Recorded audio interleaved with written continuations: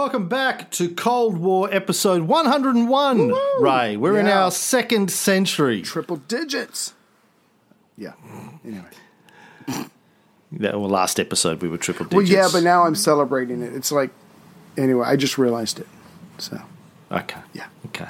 In our last episode, we talked about the famine killed estimated 1 to 2 million people just in the north of Vietnam. Yes. Maybe 10% of the population dead in under a 6-month period. And at the end of the last episode, we talked about the story of the military commander of the VLA, the Vietnamese Liberation Army, Vo Nguyen Giap,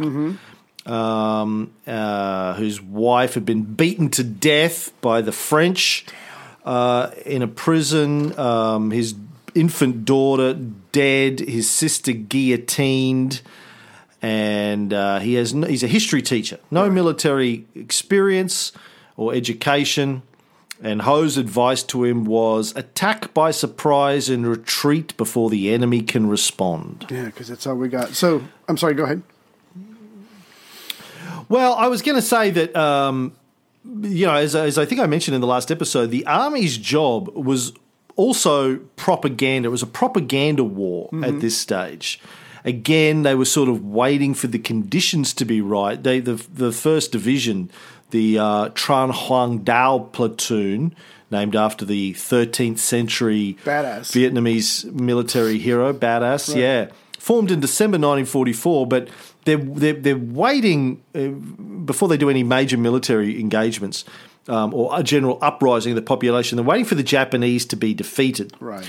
Japanese have already kind of kicked the French out, and now they're waiting for the Japanese to get kicked out by the Allies. But Ho had decided that for propaganda purposes, they needed to win a quick military victory. Yeah. He actually set a goal within a month of being established. They needed to have a successful military engagement. And so on the 25th of December, 1944, Giap made a Christmas present by attacking a couple of French outposts. Wow. So the French have been pushed out of the major cities, but they're still around. But again, because they're more hated than anybody else, that's who you go after versus the Japanese, who are probably too strong at this point. And the French government had been removed. They'd been, the Japanese had been giving orders to the French government. Now they go, you know what, we're just going to take over the government. The French are still there. They're just being controlled by the Japanese. Right? They, as you said, they put an emperor in place, Bao Dai, the the last emperor of Vietnam. Right. He's basically a Japanese puppet. The Japanese are pulling the strings. But yeah, there are still French military there just doing the bidding of the Japanese. Gotcha. Okay. Before you go on, I just wanted to mention real quick. So last time at the end of the last show, we covered kind of like the military side of it. But like you said, propaganda is going to be mixed up in it because they're still building, they're still getting ready for the opportune time, which clearly has not come yet. But the other thing the Viet Minh have to worry about, in a sense, is making sure that they look better than the quote-unquote legitimate government under the emperor is Prime Minister Kim, again, a lackey of the Japanese.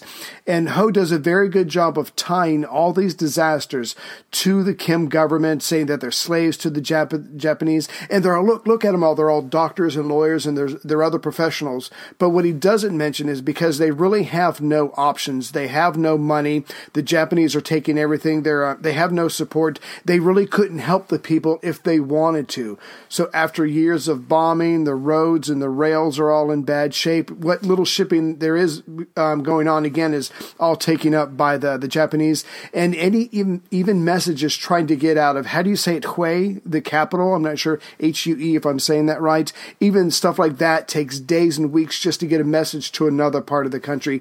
So Ho is making sure that everybody knows that his people, his institution, cares more about them than the Kim government is actually doing a better job, because it's very important that he ties them to the Japanese, because once the Japanese are gone, he needs them to fall as well. He's trying to remove an opponent even before he has to fight them. Again, this guy is just politically brilliant, and he's doing a very effective job of this. He's getting ready. This has been years in the making, so he's had time to think all of this through, and he's trying to tie up all these loose ends. So getting back to the first attack on the French outposts, did you want to talk about that? Or no, please. No, you're just going to talk about other stuff? I'm going to talk about other stuff until you say it. Yeah. Interrupting my flow. I'm such a diva. I apologize. You don't have anything about the attack? No, and I feel bad. No. So he attacked a couple of French outposts on Christmas Day, 1944, as I was saying. Yeah. 2 French lieutenants were killed. Some Vietnamese soldiers that were working for the French there they surrendered. Mm-hmm. The Vietnamese suffered no casualties. So they've had their first attack, and it went well under Giap. And so for the first half of 1945, he continued to do these little hit-and-run missions. Right. The French and the Japanese are weakening. Obviously, the Japanese, just generally speaking, are on their knees at this stage globally. And this is when, it's actually on the 9th of March in 1945, when they installed Bao Dai as the emperor, the final emperor of the Nguyen dynasty, the last ruling family of Vietnam. And it was Bao Dai actually that renamed the country Vietnam. Something that the Vietnamese had been arguing for a long time. He was only 32, Bao Dai. Wow. I mean, Ho summed up the situation like this in some of his propaganda. The Japanese have become the real masters. The French are some kind of respectable slaves. And upon the Indo-Chinese falls the double honour of being not only slaves to the Japanese, but also the slaves of the slaves, the French. Oh. So by April, the Viet Minh had nearly 5,000 members. So, of course, the way that you run a revolutionary army like this is as you're going from village to village, you're saying to the people, come with, particularly to the young men of each village, come help us win liberation for your country. And this is why timing is so important.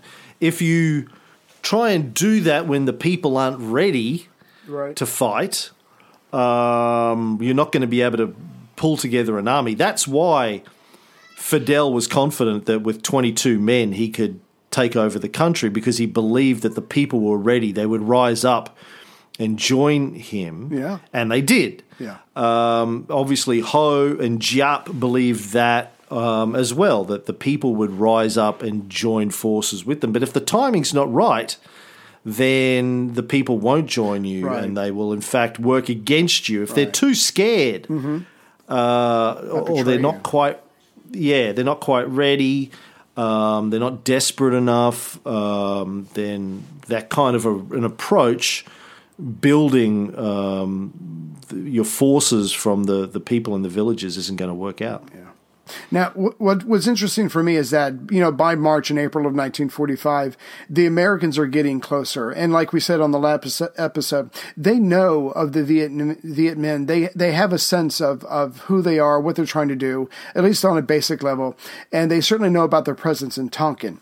Now, ever since the Japs came in and kicked out the French, or took over from the French in March of 1944, the Allies haven't had that great spy network that they had before. And again, because the Americans, the vast majority of the Americans do not know about the atomic bombs that are coming, they are assuming they are going to have to fight their way throughout all of the lands that Japan has taken over. So again, you have to get ready for Indochina. So they're like, we have to come up with something. We obviously can't use the French because the French are not in charge anymore. So they're going to need another option. And at least they're smart enough to get that right. So they start putting feelers out, and maybe the Viet Minh are someone that we can work with. We don't this is kind of like the Russians. For right now, at this moment, we have the same goals. Maybe afterwards, not so much, but for right now, maybe we can work together. They've got feet and eyes on the ground. We've got supplies. Maybe we can work something out because this is our best option at this time. Yeah, as we've talked about before, the enemy of my enemy is my friend. Mm-hmm. And at this point, they were both on the same side, right. The Americans and the Viet Minh. One of the great ironies of history is that for a period of a few months anyway, between May and August of 1945, mm-hmm. the United States supplied and trained the Viet Minh. Right. Just like they supplied and trained the Mujahideen against the Soviets in Afghanistan, mm-hmm. They supplied and trained Saddam Hussein in his war against Iran right. in the 80s. They will supply and train anyone if they're going to help them achieve their objectives. Right. Until it comes, and they usually will end up right. Yeah, they usually end up fighting them later, but that's somebody else's problem. Yeah. It's not my problem right now. Right. I get to win my battles right now. Yeah, someone else's problem. Yeah. Kick the can down the road strategy. Now, there was the American guy who first made official contact with Ho was a guy called Captain Charles Fenn. Mm-hmm. Fenn, of the Office of Strategic Services. That sounds noble. What can you tell us about the OSS, Ray? Yeah, that was Donovan at first, who was a personal friend of FDR. He said, look, let me set this up for you. We need to have our own spy network. We need to figure out what's going on. This is, I guess, the precursor to the CIA, but it's basically the United States' wartime intelligence agency. So they get people that who, I guess you could say, they think along the same lines as they do. Donovan, I think, taps Fenn for this, and he's going to send them into southern China, get this going, set this up. We're eventually going to send some people in, but let's make contact with the Viet Minh so they can be our eyes on the ground, get this going, because eventually we're going to need all this information, because we assume the United States is going to have to invade this, just like we're going to have to invade everywhere else that Japan has taken over. Yeah, the guy who created the OSS, William Donovan, is one of these larger-than-life characters. Yes. He's regarded as the founding father of the CIA because, as you said, the OSS morphed into the CIA after World War II. But he had been a lifelong friend of FDR. I think they went to school together or college, university together, something like that. Right. The OSS was really their attempt to build their own intelligence network because they couldn't rely on the British, and ended up doing a lot of horrendous things, as we will talk about over the course of this show. Not a good thing. I don't agree with Donald Trump on much, but one of the things I do agree with him on is you can't fucking trust anything the CIA tells you. And if you think you can, you're an idiot. Right. You've been brainwashed by the propaganda. They lie for a living. Yeah. That is their job. And if you think, well, yes, but they wouldn't lie to Americans. Yes, they fucking lie to Americans. They've been caught lying to Americans many, many times over the years. And they don't stop. They sorry about that. Yeah, no, we won't. Do it again. We won't do that again. But like all serial liars. Right. No, I was going to say something I shouldn't say. I was just going to say, if history shows that every other corporation or entity is self-serving, why would not the CIA also be self-serving? Because they have higher principles, because they're serving a nobler cause? No. The CIA, just like anything else, wants to make sure its budget is always increased and that it's not going anywhere. Its existence is not threatened. And so you do or say whatever you have to. It's just that for the most of the time, they're pretty good at it because, again, a lot of Americans still think they're this neutral, loyal organization. And the CIA has spent huge amounts of money. Of my money. of propaganda to get Americans to believe that. Exactly. And literally, I'm not even being facetious, and this is public record. They have spent hundreds of millions of dollars on sponsoring favourable depictions of them in books, television shows, movies over the last 50 years. Yeah, it's propaganda. It's classic propaganda, and Americans buy it generally, lock, stock, and barrel. Yeah.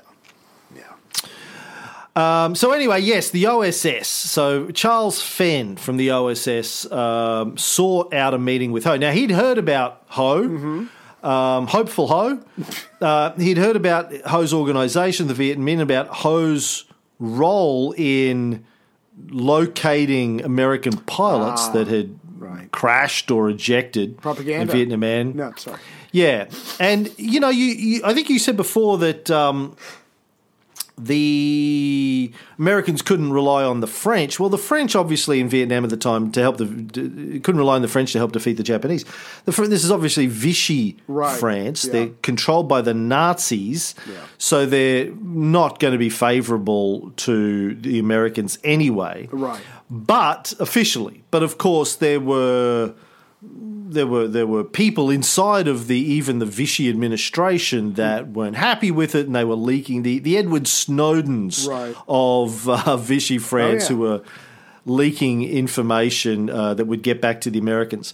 But that's when Vichy were in control. When the Japanese removed them from the government of even a puppet government of Vietnam, that intelligence network, backdoor intelligence network, disappeared. So the Americans were hoping they'd be able to get more intelligence from Ho and the Viet Minh. Now, according to Charles Fenn, who, by the way, became a lifelong friend of Ho Chi Minh's, Ho saved 17 American pilots before the war ended. Wow.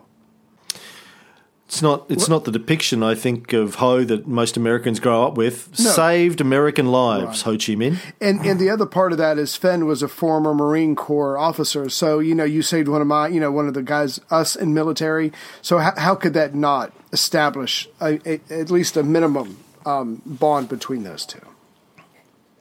Now, he'd also heard that when Ho got out of prison in China, he used to spend a lot of time at the Office of War Information in Kunming in southern China, the American OWI offices, just hanging out, reading Time magazine and American papers, obviously trying to figure out how to establish some sort of formal contact with the Americans so he could get their support.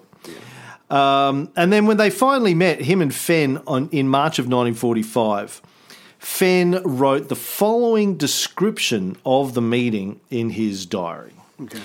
Ho came along with a younger man named Pham. Ho wasn't what I expected. In the first place, he isn't really old. He'd obviously heard that he was old. Mm-hmm. His silvery wisp of beard suggests age, but his face is vigorous and his eyes bright and gleaming. We spoke in French. It seems he has already met Hall, Blas, and de Ciboure, who were also OSS officers in Kunming, but got nowhere with any of them. I asked him what he had wanted of them. He said only recognition of his group, called Viet Minh League or League for Independence. I'd vaguely heard of this as being communist and asked him about it. Ho said that the French call all Annamites communists who want independence. I told him about our work and asked whether he'd like to help us. He said they might be able to, but had no radio operators, nor, of course, any equipment. We discussed taking in a radio and generator and an operator. Ho said a generator would make too much noise. The Japs were always around. Couldn't we use the type of set with a battery, such as the Chinese use? I explained they were too weak for distant operation, especially when the batteries run down. I asked him what he'd want in return for helping us. Arms and medicines, he said. I told him the arms would be difficult because of the French. We discussed the problem of the French. Ho insisted that the Independence League are only anti-Jap. I was impressed by his clear-cut talk, Buddha-like composure, except movements with wrinkled brown fingers. Pham made notes. It was agreed we should have a further meeting. They wrote their names down in Chinese characters, which were romanized into Pham Phuc Pao and Ho Chi Minh. So Ho told him, no, we only hate the Japs, got nothing against the French, and no, we're not. He didn't say we're not communists. Yeah. He said the French call any Annamite who wants independence a communist. So he didn't answer the question. Nice. Yeah, Sneaky Ho, they called him after that. Yeah, and so Sneaky Ho. They met on March 17th at the Dragon's Gate Cafe, had a little conversation, and about Pham, who went with them. He was the son of a Confucian scholar. He joined Ho Chi Minh's, the Revolutionary Youth Association. He had been arrested by the French authorities for being a communist organizer in 1929. Spent 7 years of his life in prison, and as you can imagine, that probably was a very hard time for him. So this guy, just like all the others, is well motivated, and he's by Ho's side. And again, they're meeting the Americans. They're not really lying to them, but they're leaving information out because, again, Ho is trying to establish very good relations with these people. And just a tip, if anyone wants to get more information on Pham, I don't recommend Googling Pham Phuc Pao. Unless you're interested in lots of interfamilial sex porn. Dad said, I'm the best kisser. Yeah. Yeah. In which case, go for it. Go for it. Did you read about... Oh, yeah, so I didn't want to jump ahead of you. Were you going to get to the... Were you going to just skip over the... You didn't want to jump ahead of me. Yeah, fuck off. About Fenn being how do you say it, graphologer? He studied graphology? Or we're just going to cut that out because it's a pseudoscience? Which is fine. Yeah, no, I'm going to read about that, okay. Yeah. Now, Fenn also wrote about his first meeting, Baudelaire felt the wings of insanity touch his mind, but that morning I felt the wings of genius touch mine. Wow. Yeah, genius. Poetry, right. Charles Fenn. Yes, now Fenn studied graphology. What is graphology, Ray? Where you analyze the physical characteristics and patterns of someone's handwriting to identify, I guess, the writer, the kind of state they're in at the time of the writing, and evaluate their personal characteristics. But this is not exactly a science. It's more anecdotal. But hey, he was into it, which I think it was a fad among the upper class at this time in the Western world, if I remember correctly. I think it was also a technique that members of the OSS were probably trained in. It would have been part of your spy craft at that point in time, how to read people by studying their handwriting. But would you say that you would get more out of talking with someone for an hour, having a legitimate conversation, versus studying their handwriting for an hour? Well, I think, and at that point in time, they did think that, okay, well, if somebody's lying, somebody can meet me and lie to me, but if I get an analysis of their handwriting, I can tell what's really going on, because you can't fake the personality of your handwriting. Right. Sound like you're not too convinced either. Yeah, it's up there with astrology, and or down there, but yeah. Homeopathics as crystals as complete and utter bullshit. Oh, now people are going to be leave your opinions, stick to history, leave your opinions of graphology out of it. I don't come to this podcast. I have been a big fan of this podcast up until the point I am sick of hearing you criticize pseudoscientific beliefs that I believe in. I've been a How dare you, sir? Right? Yeah. How just keep your opinions on graphology to yourself, sir. Right. Well, since we or I will be forced to listen to another podcast about the Cold War. Yeah. Good luck with that. So this is what Fenn wrote about Ho's handwriting. Okay. The essential features are simplicity, desire to make everything clear, remarkable self-control, knows how to keep a secret, neat, orderly, unassuming, no interest in dress or outward show, self-confident and dignified, gentle but firm, Loyal, sincere, and generous would make a good friend. Outgoing, gets along with anyone. Keen analytical mind, difficult to deceive. Shows readiness to ask questions, good judge of character. Full of enthusiasm, energy, initiative. Conscientious, painstaking attention to detail. Imaginative, interested in aesthetics, particularly literature. Good sense of humour. Likes having the inside of his knees tickled lightly with a feather. Enjoys a good steak, medium rare. Likes his vodka martini shaken, not stirred. Enjoys the music of Toto. Well, at least only one of their songs. Right. Probably wouldn't pay $159 to see them in concert for one fucking song. Right. No, there are limits to fandom. Likes blondes and a babysitter. Right. Yeah. Faults, diplomatic to the point of contriving, could be moody and obstinate. That is the longest fortune cookie I have ever heard.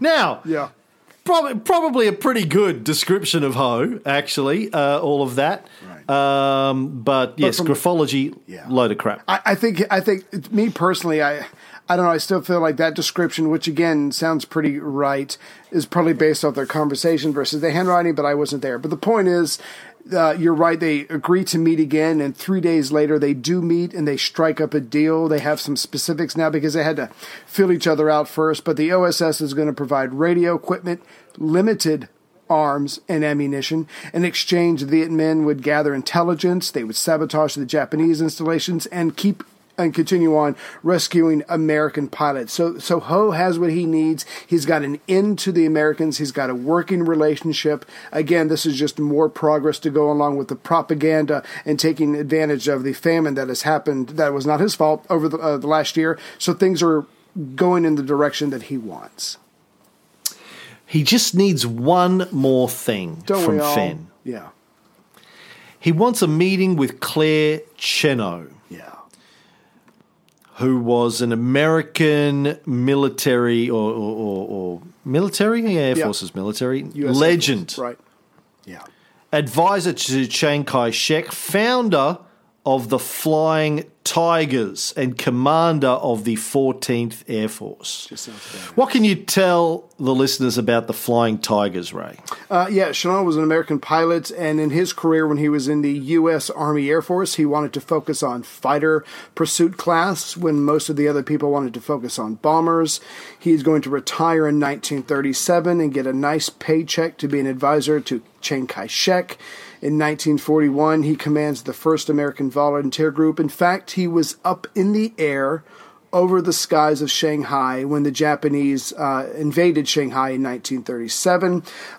So obviously after Pearl Harbor, when the Americans come into this, that all that's going to change. But the point is, he came over. He talked some other American pilots into retiring from the military. They came over. They were treated well by Chiang Kai-shek's wife. That sounded bad, Madam Chiang, but she was an incredible diplomat. She made people fall in love with her. And these men were able to take on the Japanese, teach some of their Chinese students, and they really tried to make a difference so the Japanese couldn't just run all over the place.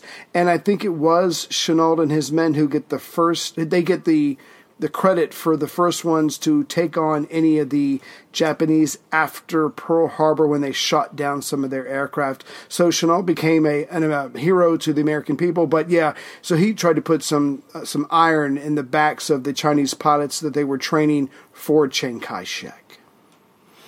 And why did he have a female name, Claire? That's a really good question. He was good looking, but he wasn't good looking to the point where he could have been good looking male or female. He was a good looking guy. I think his parents wanted a daughter. I don't know. I'm guessing. They wanted a daughter, so they just named him Claire. Yeah. So hey, that's my guess. That's your theory. Yeah. Not out of a book. Not out of a book. No. Now, actually, the name Claire was traditionally a male name. Okay. Yeah. Things have changed. Yeah. But go ahead. But, yeah, these days it's usually a female name, but traditionally it was a male name. Right. Did not know that. So, yeah. So the Flying Tigers, they painted shark faces on the front of their planes. Their most famous squadron was called... I can't remember. The Hells Angels. Oh, nice. Nice. The biker gang Yeah. took their name from the Flying Tigers, Oh, okay. which Right. in turn took their name from the Howard Hughes 1930 film Hell's Angels, about fighter pilots fighting over a girl. Gotcha. Very famous film.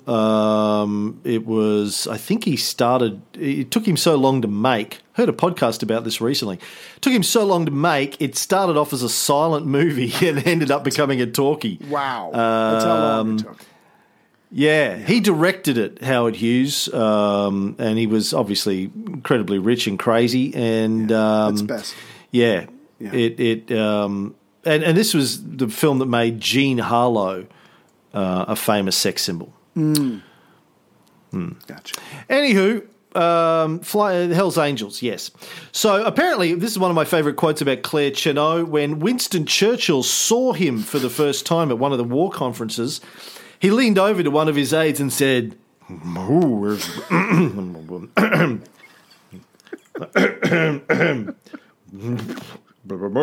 cheeks out? I'm back. Hey, I'm back, bitches." He said to him, "Who's that?" And the aide said that it was Claire Chennault. He said, "Well, thank God he's on our side." Yeah, very, very imposing person. Especially, he always dressed. His uniforms were always immaculate, so made a good first impression. And he has got a Tommy Lee Jones face. Yes. He just has this craggy, square chin. Yeah. He looks like he just looked like a complete hard ass, badass. Like straight out of Central Casting, this guy. Right. I've got like a whole bunch of photos of him in front of me here on Wikipedia. He just looks like John Wayne wishes he was. You know, he just looked hard as fucking nails. This guy, He was. Creased face. Yeah. You know, just a million-mile stare. Like, yeah. Well, he Boys, I've seen some shit. I've done some shit, and I'm gonna do more shit. No, he was a hard ass, and he pushed his men, but he also took really good care of them. But what was amazing about him, just throwing this out real quick, is that when he got to China, he summed up the Zeros, and he's like, look, the Zeros can climb faster, they can go faster, they can turn tighter, their pilots have got years of experience, and so there's no way we can take them on evenly in any kind of air battle. So the only way we can defeat these guys is to get above them, dive down on them, shoot them as you're diving down, climb right back up to the very top, and then just do that over and over again. If you ever get into a dogfight with him, you are dead. It's just a matter of how many seconds it's going to take. So that tactic that he came up with, that we all assume now that everybody knows, he's the one who came up with that to combat the superior Zero fighters, and it worked beautifully when the men employed it. Basically, guerrilla warfare tactics. Exactly. For the aircraft. other guy's stronger than you. You got to sneak up, pounce, and get the fuck out of there. And that's exactly what he taught his pilots to do. Now, Ho said, "Look, I'm a big fan of Chennault. Right. I'd love a meeting. Could you set me up with a meeting? Just a big fan, huge fan. Right. Yeah. Fenn agreed, but said, look, you're not allowed to ask him for anything. You can't ask him for any supplies or any support. No. Ho goes, just a fan. Just a huge fan. Yeah. Huge fan. I just want to look at the chin. Yeah. Yeah, just want to see that chin in real life, see if it really will poke my eye out. So he sets up the meeting. A few days later, Ho gets to meet with Chennault. Now, Chennault thanked Ho for his efforts to save the American pilots. Right. Ho said, listen, big fan, love your work, love the Flying Tigers, love the Sharks. Who came up with that? Great idea. Sharks on the front of planes? Yeah. Great idea. Yeah. So it's just a meet and greet, pat each other on the back, bit of a reach around. Everyone's happy. Before he leaves, Ho does his best Columbo. He goes, just one more thing. Chanel, Claire, can I call you Claire? That's my mother's name. It's a beautiful name. Just one more thing. Can I take a selfie? Yeah. And Claire goes, yeah, sure. So he goes to pull out his iPhone. He goes, no. Fuck. Haven't been invented yet. Jenna goes, no, it's fine. I have a lot of photographs of myself. Apparently, calls in a secretary who has a folder full of photographs of him. Fenn in his Fenn, the American, in his book writes, "There's nothing Chino liked more than giving his photograph to people." Oh God, ego much? Yeah, I mean he could back it up. Don't get me wrong, but yeah. So he pulls out a photograph, signs it, autographs it for Ho. Yours sincerely. To my dear friend Ho Chi Minh.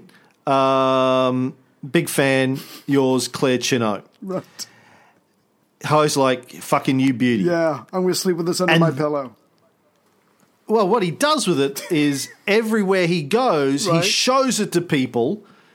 Is basically proof that he had the full, unwavering support.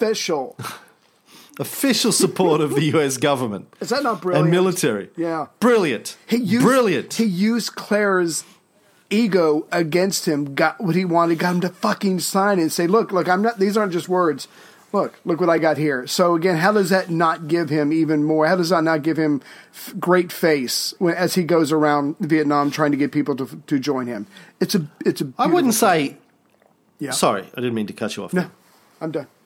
I wouldn't say he used it against him. He couldn't get. The Americans aren't going to give him a piece of paper, a certificate to say, we, the United States government, hereby proclaim that we are supporting the Viet Minh. Right.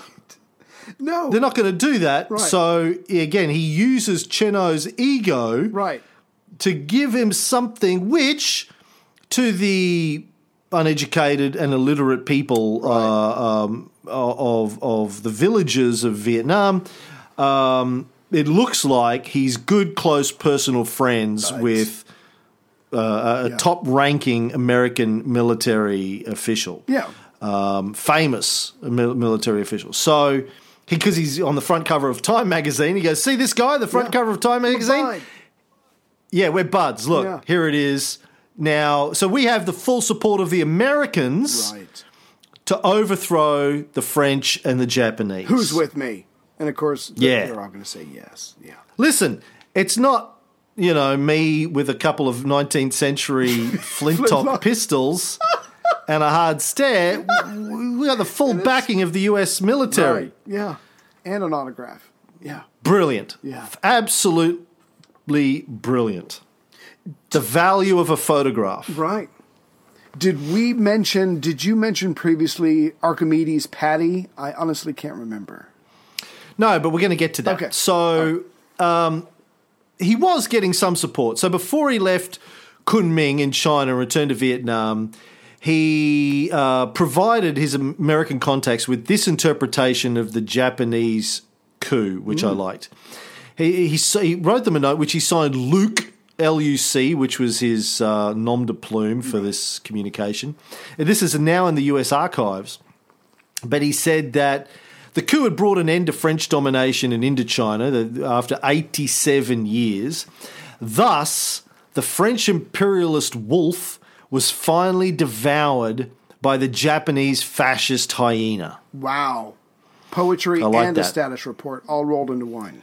I like that. Yeah. And the basis of a Disney cartoon later on. He probably wrote that on his typewriter that he'd carried all over the world. Yeah. That's my guess. Yeah.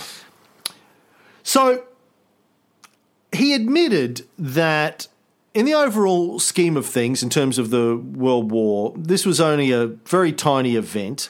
Right. But he said it would have a serious bearing on the war in general, on Indochina, France, Japan, and China. And he was trying to persuade the Roosevelt administration, Roosevelt is still alive at this point, early 1945, to attack Japan in Indochina, which he said was Japan's only road of retreat. Right. So come here, attack them here, we'll help. Yeah. He wrote, from Japan to New Guinea, the Japan force lays like a long snake whose neck is Indochina. If the Allies knock hard on its neck, the snake will cease to move. Yeah, and he, Ho, just like the vast majority of American military personnel and the planners, they don't know about the atomic bomb. They think they're going to have to fight their way through, so he thinks he's got a pretty good sales pitch here, but when the occupant in the White House changes, there's going to be, the end of the war is going to be brought about by different means. But again, it was a very good play on his part. He was trying to get the Americans by any way he possibly could to come to his country. Not the French, the Americans. And so they did in a small way. So the OSS begins to airdrop supplies, medicine, radio set, and some weapons to the Viet Minh. And in return, the Viet Minh are rescuing US pilots and providing the US with intelligence reports. Now, the OSS called its Vietnam operation the Deer Mission. Mm-hmm. D-E-E-R. We're going deer hunting. Deer hunting. And on July 16th, 1945, a deer team led by Colonel Allison Thomas parachuted into Ho's new base, his forward base, a tiny village in the jungle called Tran Trao. Now, Claire and Allison. Now, here's the thing. You didn't need to have a woman's name to be a senior US military leader in World War II, but it helped. Many people don't know that Douglas MacArthur's name, for example, his real first name was actually Shirley. Right. Shirley, you must be joking. Exactly. I'm not joking, and don't call me Shirley. Dwight Eisenhower's first name was actually Mary. Right. A lot of people don't know that. Did not know. It was a thing. They like to pick their soldiers by giving them women's names. That's how you make a guy tough. In the early part of the 20th century. Like, if you wanted your son to grow up tough, you gave him a girl's name. Oh, my God. And he'd get his ass whooped for years. And you'd either do that or you'd put him in a bubble. Right. And make him I would have gotten a girl's grow up name, as a bubble boy. They named me Ray Jr., so that's the only way I escaped the Claire, Shirley, Mary, Allison name. Well, you're the one member of the family that didn't go into the military, so you didn't need. Oh, that's true. That's true. Yeah, you did because you didn't pass the height minimum height restrictions or IQ level. I think was the thing. If I ever so they put you in a bubble. Wow. Okay. So after he managed to disentangle himself from a banyan tree where his parachute had landed, Allison. Right. Thomas Colonel gave this bit of a flowery speech to the 200 Viet Minh soldiers that had gathered there with a banner saying, "Welcome to our American friends." Because they had an iPhone and they had an app translator and they could understand what Allison was saying. Well, Ho could understand what Allison was saying because he spoke English. And that's all Ho, speaking in good English, greeted the OSS team and offered them some supper. But it was clear to the Americans that he wasn't very well. He was shaking like a leaf and obviously running a high fever, according to Allison's account. Right. The next day, Ho denounced the French. Mm-hmm. Now, this is after he'd said they were only anti-Jap. He denounced the French now. He's warming up to them. Yeah. Said, but we would welcome 10 million Americans in our country. Nice. Little did he realise he would get his wish one day. No. But they would all be fighting on the other side. They'd all be bringing rifles. Yeah. But Allison was impressed by what he heard. Do you have some of his quotes? I have, yeah. So he Colonel Allison Thomas writes back. He radios back to OSS headquarters in Kunming, southern China, and he goes, "Forget the communist bogey. Viet Minh League is not communist. Stands for freedom and reforms against the French harshness." So again, at least Ho was honest enough to say, look, I got to be honest with you, I got to level with you. We are, and maybe this is the temperature that I have, but we are against the French And Thomas is okay with that. He understands it and he passes it along. So again, this guy is not, Ho is not coming across as an extremist, but Ho is starting to lay down the line that, if I had my way, the French wouldn't be coming back. So he's laying the groundwork again with the Americans. But he's also pretending that he's not communist. Right. Yeah. Who, me? Yeah, he's using that line, oh, look, they say that about everybody. Yeah. It's like when you're in Vegas and people accused you of being homosexual. You're like, they say that about everybody who likes to suck dick. Here, but not over in Virginia. No, yeah. I'm not gay, but my boyfriend is. That's the way you normally put it. Now, it wasn't just the Americans that were confused about this, though. The Soviets and the Chinese at this juncture weren't sure if Ho was really leading a communist revolution or just a liberation movement, because he was playing his cards very close to his chest, as Fidel Castro would 15 years later. When you're hoping to get the support of the Americans for the liberation of your country, you can't just come out and say that you're a communist. Yeah, you can't. Yeah. If you admit it openly, Americans aren't going to support you. So they had to go, no. Communist schmomunist. That's right. What? Yeah. Communist? No. Get out of here. Yeah. You're crazy. Get out of here with that. Oh, you're crazy. You're going to be fine. Take 2 aspirin. Call me in the morning. Cancer? Ah. No, but you're right. I mean, even Moscow was questioning his... Speaking of which. Yeah. Sorry, I got to interrupt. I don't know if you saw this, but... Julia Louis-Dreyfus, Elaine from Seinfeld, just was awarded the Mark Twain Prize. I heard about that, but I didn't. And Larry David didn't go to this ceremony, but he posted a video. He made a video that they played during the ceremony. Nice. Did you see it? I posted on Facebook. Yeah. Did you see it? Oh my God, you got to see it, man! It's classic Larry. Okay. He starts off by saying, Julia, a lot of great work that she's done. She was on SNL, she was on Seinfeld, New Adventures of Old Christine, Veep. But her best performance, and the one that I'm pretty sure that won her this award, the whole cancer thing, really? He goes, you know what? She really committed to that, and it was pretty good. I got to be honest. I nearly bought it for a while there. It was absolutely genius. Oh, my God. And I really take my hat off to her, the whole cancer thing. Because, by the way, while the Mark Twain committee's listening, I actually went to a doctor yesterday, and it's probably nothing, thoughts and prayers, my friend. I was like, thoughts and prayers. Only Larry would go there. Only Larry would make fun of somebody's cancer. Well, it was the good kind. For a laugh. No, right. Only Larry could do that and get away with it. It's fucking genius. Oh, even I was shaking my head going, dude. Oh my God, dude. You did not just do that. Yeah. Genius. Anyway, watch it. Watch the Larry David talk. I absolutely will. Yeah. No, just that Ho was doing such a good job of downplaying his either communist ideology or his connections or whatever that Moscow started to question that. And I think we all know by now that if Moscow was questioning your commitment, your life expectancy goes down, your life insurance policy probably gets a lot more expensive. But the point is, he is willing to make these risks, like you said, to bring on the Americans. And even Mao Zedong of the Chinese Communist Party is like, if he does win, I honestly can't tell you where he's going to take the country. So this guy, if he can trick or cause confusion amongst Moscow and Mao Zedong, you've got to know he is tricking the Americans quite easily, and it is working.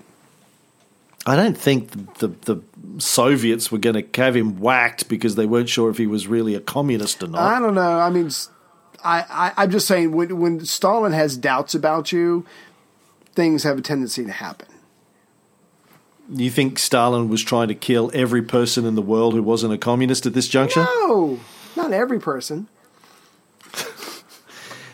If you were a political rival of Stalin's, and criticizing him like Trotsky Yeah, okay. Then you've got a death warrant, but I don't think he was worried about Ho. And he had his own problems, as we discussed. He was busy. Yeah. But and there must have been people in Moscow still there. I think a lot of Ho's friends from the 30s had ended up dead, but some of them would have remembered him as being a communist. Members of the French Communist Party would remember him as being a communist. Right. But he's playing his cards close to his chest because you kind of have to at this juncture. Yeah. Now, some of the OSS personnel that parachuted in included a medic who diagnosed Ho's illness as malaria and dysentery. Ooh. Another theory, though, is that he contacted tuberculosis while he was in Chinese prisons. Right. Anyway, they bring some drugs. They dose him up.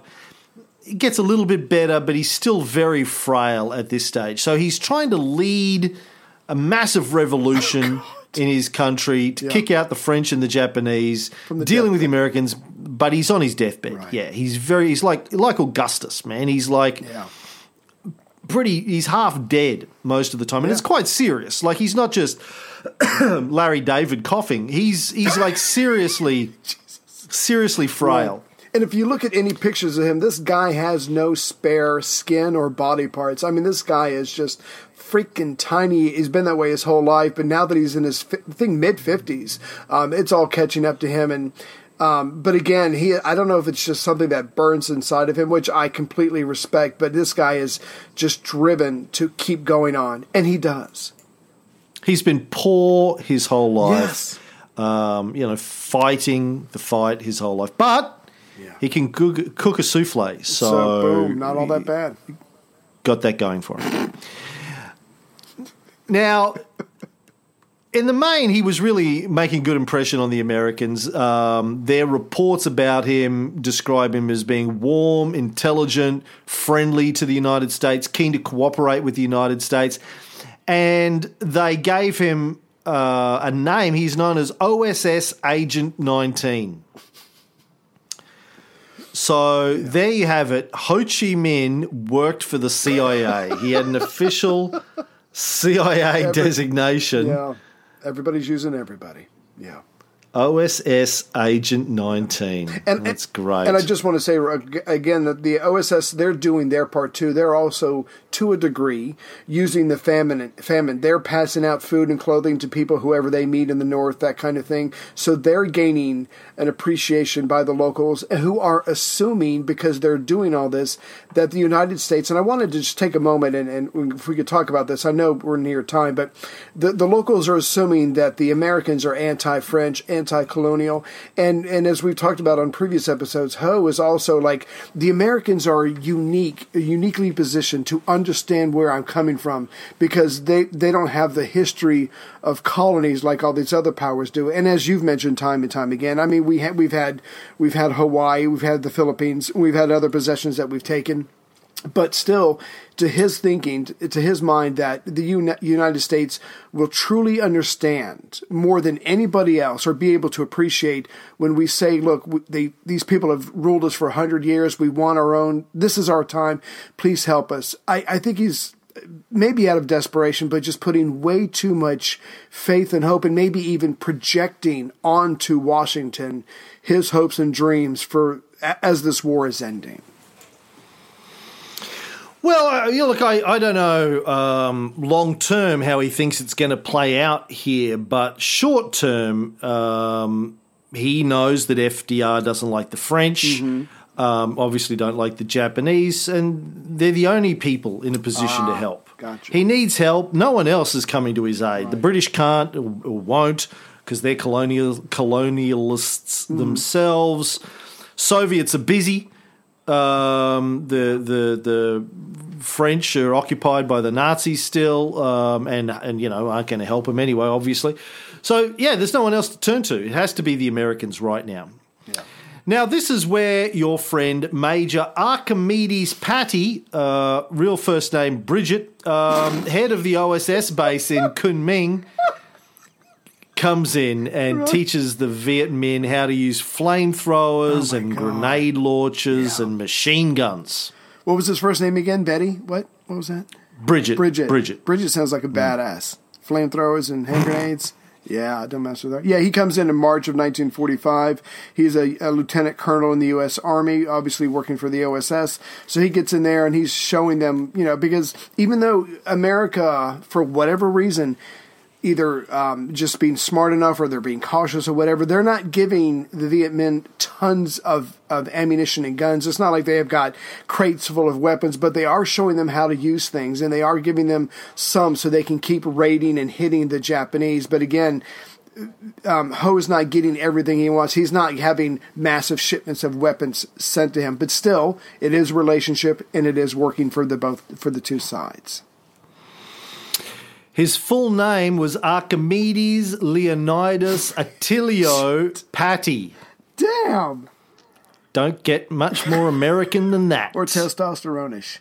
Yeah. Archimedes Leonidas Attilio Patti, born in the Bronx to Sicilian immigrants. Wow. Badass. Yeah. Another badass. Yeah. So he wrote several books on Vietnam, including Why Vietnam? Prelude to America's Albatross. Ooh, that would be good. Yeah, where he talks about Ho Chi Minh. So how are we going for time? Yeah, sort of getting there. 56. So he trained a couple of hundred future leaders of the Viet Minh that the Americans would have to fight 10 years later. But 15 years later, he trained them in how to use all of this kind of stuff. Shit. He also Ho told the OSS and Patti at the time that he hoped, his dream was that one day young Vietnamese could go and study in the United States. Aww. And that Americans would help them build an independent Vietnam. He's putting it out there. He said, "Your statesmen make eloquent speeches about self-determination. We are self-determined. Why not help us? Am I any different from your George Washington?" I don't know. Let me see your teeth. I'm sorry, that's the first thing. Here's an axe. Here's an axe. There's a cherry tree. Go chop it down. Yeah, it's like Schrodinger cat. Chop it down or don't chop it down, but don't lie to me either way. All right. Well, I think we'll leave episode 101 there. That's where we're up to. Ho is making friends with the Americans. The Americans are training Ho and his forces in how to fight, giving them modern military equipment. Yeah. And that is that. We'll be back next week with episode 102 of the Cold War Show.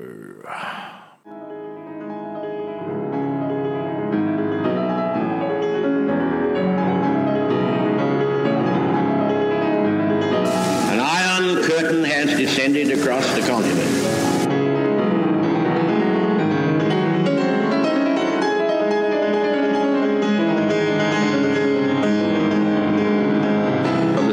Military buildup on the island of Cuba. The purpose of these bases can be none other than to provide a nuclear strike capability against the Western Hemisphere.